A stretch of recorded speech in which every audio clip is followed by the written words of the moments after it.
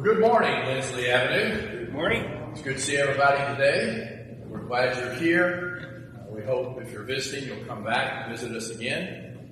I do want to make sure we all realize, we were counting earlier, there are about 10 people who are not here because they're home feeling poorly. Some are in the hospital, and some are simply recovering, so we're lighter than we usually are. But as we start our service this morning, I want to take each of them directly before God in prayer. So if you would, bow with me.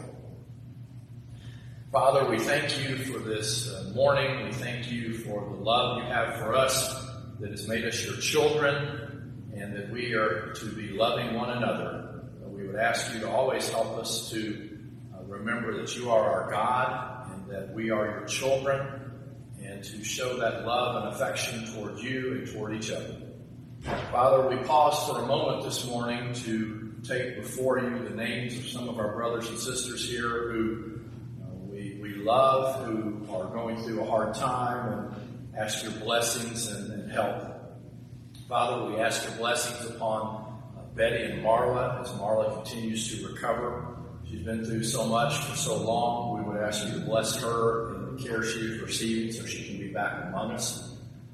Father, we also ask that you would bless Deb. Deb is facing a hard road as well, and that you would bless her and strengthen her in the care that she is receiving. Father, we ask you would bless Peggy. Peggy is having such a hard time since she was last year with us some 3 weeks ago. Encourage her and her son. Father, we ask you to bless Heather, who's facing a hard time here as well. Father, we also ask that you would bless Lolo and Elizabeth. We miss them both and want them to be back with us as soon as they can. Father, in all these names, we want to have you help us remember to be the hands and to be the arms and to be the feet to help them ourselves, to show our love for them, not merely through prayer, but by actively meeting the needs of our brothers and sisters who need us. Father, bless all those who are cold in our city here this morning. Through your Son we pray. Amen. Well, we're starting off a series, if you will, of 4 lessons this month on Sunday mornings, where we're going to focus on the life of Jesus. The life of Jesus. I mean, after all, the reason we are here today is the gospel. It's the good news. It's the good news that Jesus came, he lived a life without sin, and that he died to pay the price for all of our bad choices, for all of our sins. But he didn't stay in the grave after he had paid that price. God raised him from the dead, and that is our hope. We reenact that death, burial, and resurrection when we become a member of God's family, through baptism, going under the water and then being raised up to be a new person, and then to live a different life in the future, living for God. That happens when Jesus is crucified, buried, and resurrected. We're backing up to say, why did that happen? And we're going to focus this morning on the trial of Jesus. We're going to be doing a lot of reading from John chapter 18 today. So there's going to be a lot of words on the screen as we're reading through the text of John 18, if you want to flip over there and follow along with us. But the reason Jesus dies, the specific immediate cause of his death on the cross, comes about through the trial of Jesus. Now what we're going to do week by week by week is back up and look at why did that happen? Why did that happen? What allowed that to happen? And we will end our study, this is not really a surprise, but on December 25th, because we will have backed up in the life of Jesus to a certain point that we'll all be thinking about, even though it almost certainly did not happen on December 25th. So I've given away the shock and the surprise. But we're going to start this morning with Jesus on trial. So let's pick up John chapter 18 here at the beginning. We read, when Jesus had spoken these words, he had been praying in the Garden of Gethsemane. He had been praying for his disciples and those who would believe on him from their word. He had been praying that they should be one, and we've done a really horrible job of living up to that prayer. We want to divide and go our separate ways, seemingly at the drop of a hat. So Jesus' prayer for unity, which is a big part of John chapter 17, is something that in many ways is still unfulfilled in terms of us collectively, his people, getting our act together. When Jesus had spoken these words, he went out with his disciples over the brook Kidron, where there was a garden, which he and his disciples entered, the Garden of Gethsemane. And Judas, who betrayed him, also knew the place, for Jesus often met there with his disciples. Then Judas, having received a detachment, kind of an odd word, we don't use the word detachment very often. Having received a detachment of troops and officers from the chief priests and Pharisees, came there with lanterns, torches, and weapons. In another account, we were told that Judas was going to come and identify Jesus for these officers with a kiss, a sign of friendship. Think of the kiss on the cheek that you sometimes see in movies involving Europeans. We might say with a big bear hug. He's going to show a sign of affection, which is not affection at all, because by that sign of affection, Jesus is to be betrayed. But here, he comes with a detachment of troops. These troops and officers that are being talked about here are temple soldiers. So these are people that were designed to keep the peace in the city of Jerusalem from the chief priests and the Pharisees and the religious rulers of the Sanhedrin, to make sure that things don't get out of hand in the temple. The last thing the Jewish people wanted were any Roman officers, any Romans inside any of the temple grounds. And the last thing the Romans really wanted to do, if they could avoid it, was to stir up the Jewish people. So they had their own officers, their own police force, if you will, their own keepers of the peace, and that's who gets sent to come find Jesus. The word for detachment can mean three different sizes of gatherings. The most common usage referred to 600 soldiers. 600. The smallest of these groups was 200. So you got at least 200 officers, 200 troops being sent with Judas to come and arrest the nonviolent Son of God, the man who did not lift his hand in his own defense. Jesus, therefore, knowing all things that would come upon him, went forward and said to them, as this group comes in with torches and weapons and Judas leading the crowd, he goes forward and says, "Whom are you seeking?" They answered, "Jesus of Nazareth." And Jesus said, "I am he." And Judas, who betrayed him, also stood with them. Now when he said to them, "I am he," they drew back and fell on the ground. Apparently, it seems as if Jesus' presence is just too much. He's like, "I am he." I can almost imagine reverberations in the garden, perhaps, right? It's obvious that something's different about this man to these officers. They fall back to the ground. They seem to be afraid. They're the ones with the weapons, and they confront Jesus, and they back up.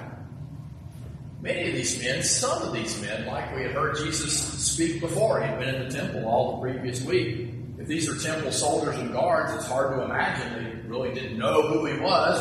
But it's dark, and maybe they can't really tell. Maybe they've been hearing him from far away, or at least been hearing about him, right? Then he asked them again, "Whom are you seeking?" And they said, "Jesus of Nazareth."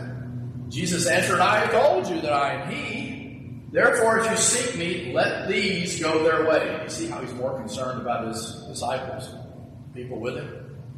I can't hope to think that that's the way a parent would be if ever there were danger, to let the children go. Let the spouse go. If you want me, take me instead. That's kind of what Jesus says. Let these go their way, that the same might be fulfilled which he spoke, "Of those you gave me, I have lost none." In this case, that's the commentary statement that the Apostle John is making when he writes the Gospel of John, some 50 or 60 years later. This happened when Jesus is alive. John writes it down 50, 60 years later when he's an old man. 50, 60 years later when he's an old man. And he's had time to remember. Jesus said that, he said that because of this. And that's what he provides here sometimes in the form of commentary. So Jesus is willing to go and let everybody turn loose. And who is the apparent kind of hothead among his disciples? Simon Peter. Then Simon Peter having a sword. First of all, what's he doing with a sword? Hello? Was he cutting apples with it or something? I mean, what is Simon Peter doing with a sword? Jesus doesn't seem to have any. There's no record any of the others have a sword. Simon Peter, having a sword, drew it and struck the high priest's servant, cut off his ear. It's a good thing Peter's a bad slicer. Still catches him on the ear. Cutting off the ear, right? Ooh, bad thing. This isn't in any way something easy. The servant's name was Malchus.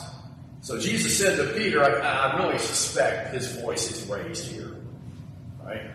Put away your sword. I can almost, right? I mean, Jesus is probably not very happy with this.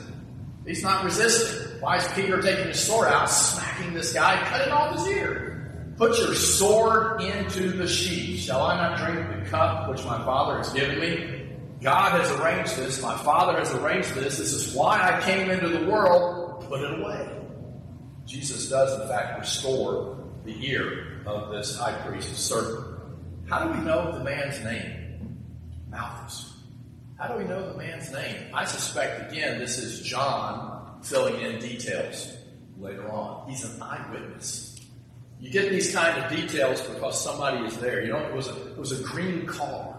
They were wearing a blue cap, things like that. Some of that detail is not going to probably show up unless somebody actually saw something. John, in this case. So they take Jesus away, and we pick up reading later on. These are verses 15 through 18 and then 25 through 27. Simon Peter followed Jesus, and so did another disciple, John. That other disciple that follows Jesus is John. Now that disciple, John, was known to the high priest and went with Jesus into the courtyard of the high priest. John gets to go on in and follow Jesus into the courtyard where it's going to be much closer to the trial, to the investigation that's going to go on being held by the high priest. But Peter stood at the door outside. So John is known. Yeah, come on in. Peter, what in the world are you? Right? Just stay out here. You stay out here where it's cold. Peter stood at the door outside. Then the other disciple who was known to the high priest, John, went out and spoke to her, kept the door, and they brought Peter in. So he allows Peter to get on in. Now, come on, let him in. Kind of letting somebody in right past the gatekeeper. Then the servant girl who kept the door, as Peter is going in, the servant girl who kept the door said to Peter, "You are not also one of this man's disciples, are you?" I don't know if at this point she recognized him, if Peter had been talking, but something's given him away to this servant girl just as he's coming inside.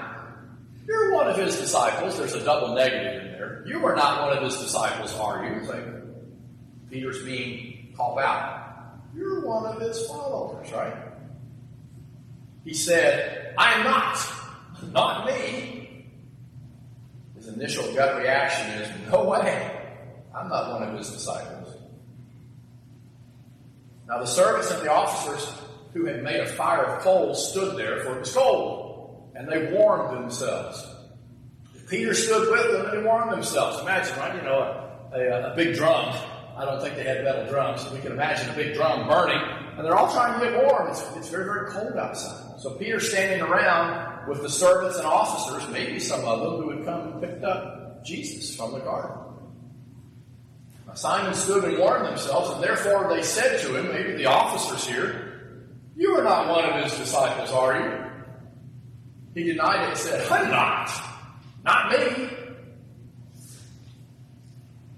Time number two.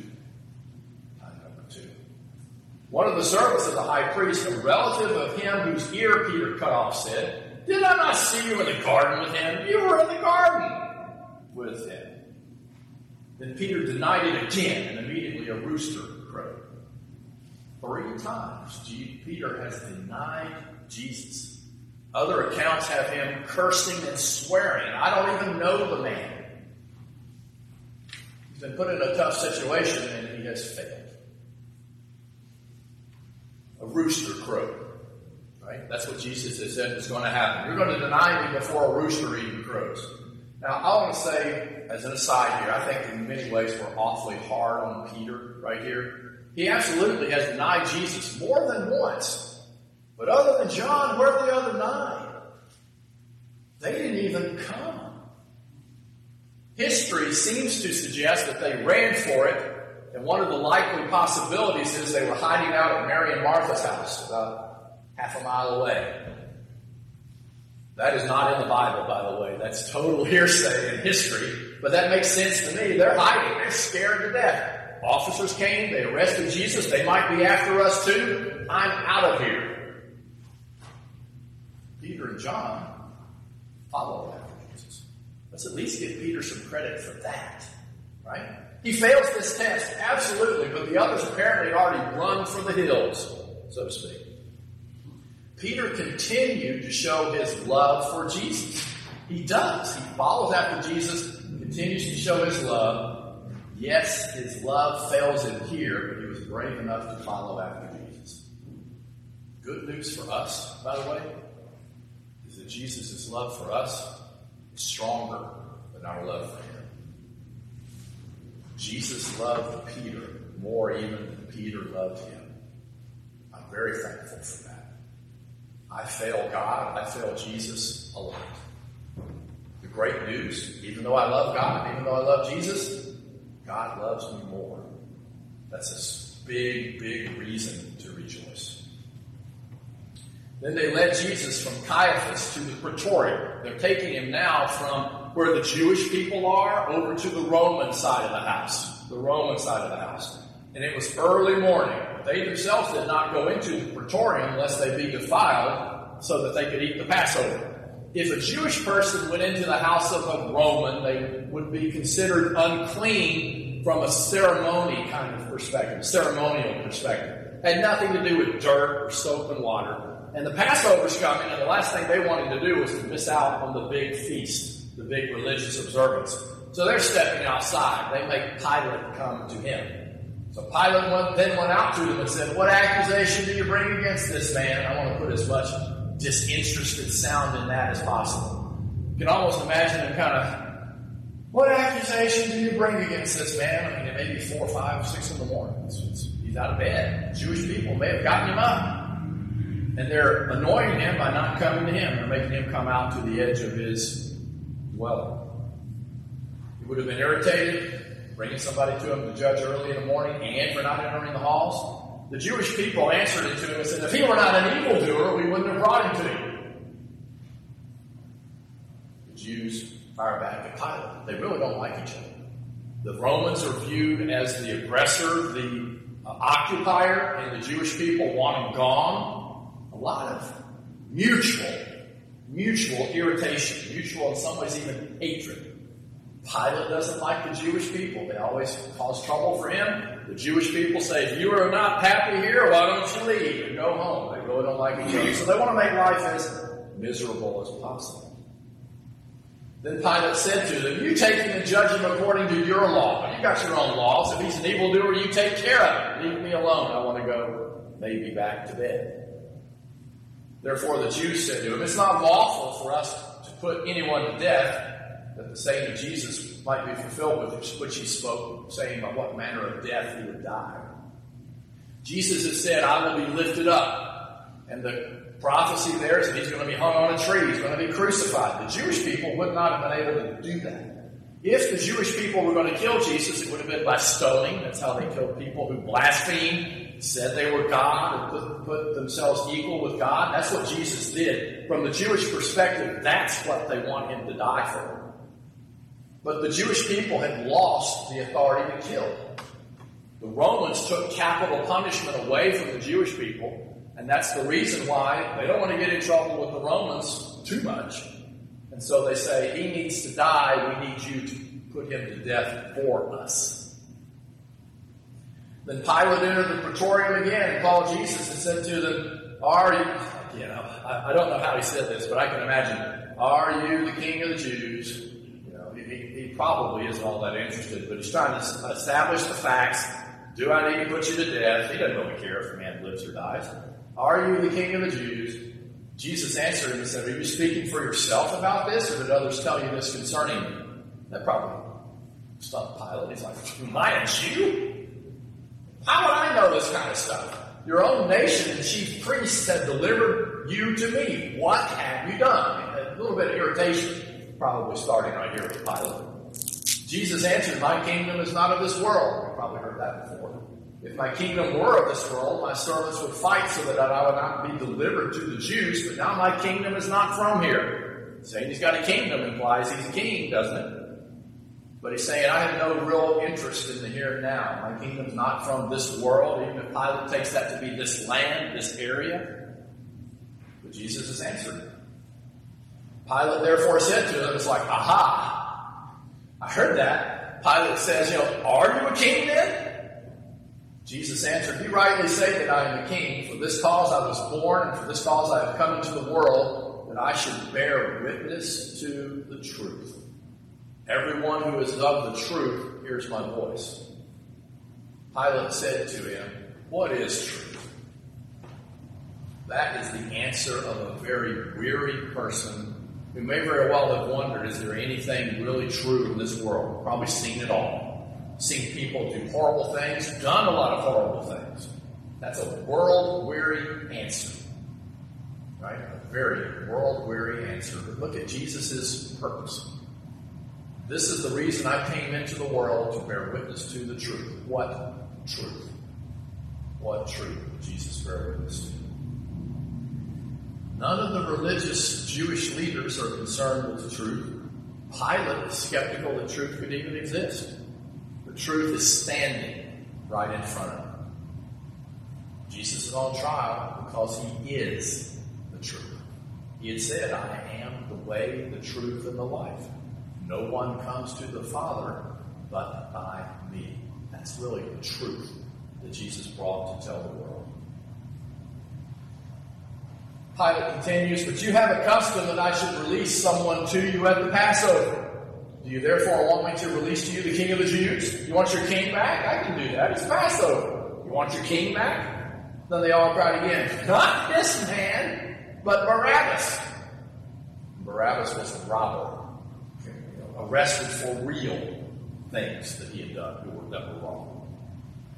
And when Pilate, heard this, he went out again to the Jews and said, "I find no fault in him at all." Pilate comes out and harasses the Jewish people once again with this barb about their king. "I don't find anything wrong with him." "Are you sure you don't want him released?" "Do you therefore want me to release this man, this man your king?" "And no, we want Barabbas." Look at the implied problem.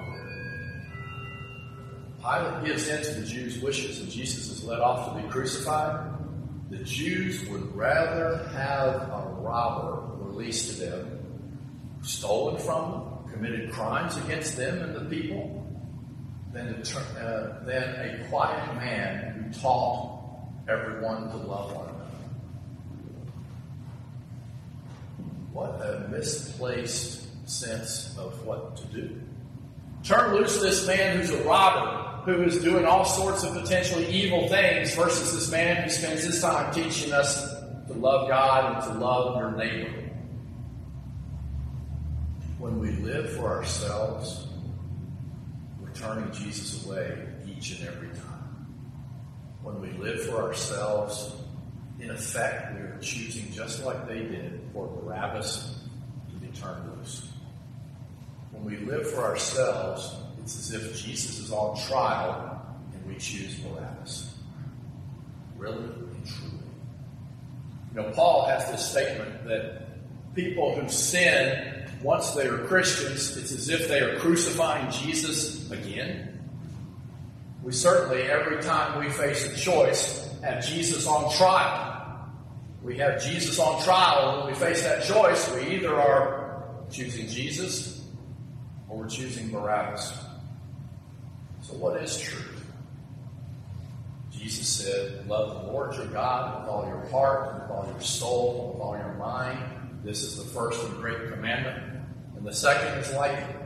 Love your neighbor as yourself."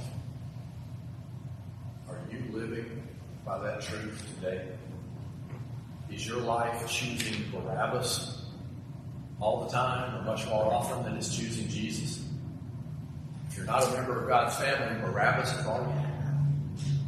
If you're not a member of God's family, then you are not one of God's people, and you need to change that. You need to change that by understanding your sinful condition, coming forward and saying, I want my life right with God, and turn it around. That's repentance. And then die to your old ways in the waters of baptism, be raised to walk a new person. If you're a member of God's family, then if you're not living the way God would want, if you keep finding that you're choosing Barabbas instead of Jesus, then you come forward and you ask God to forgive. We pray God gladly receives you back and forgives. Are you living for the truth today? That's the question I want all of us to think about as together we stand.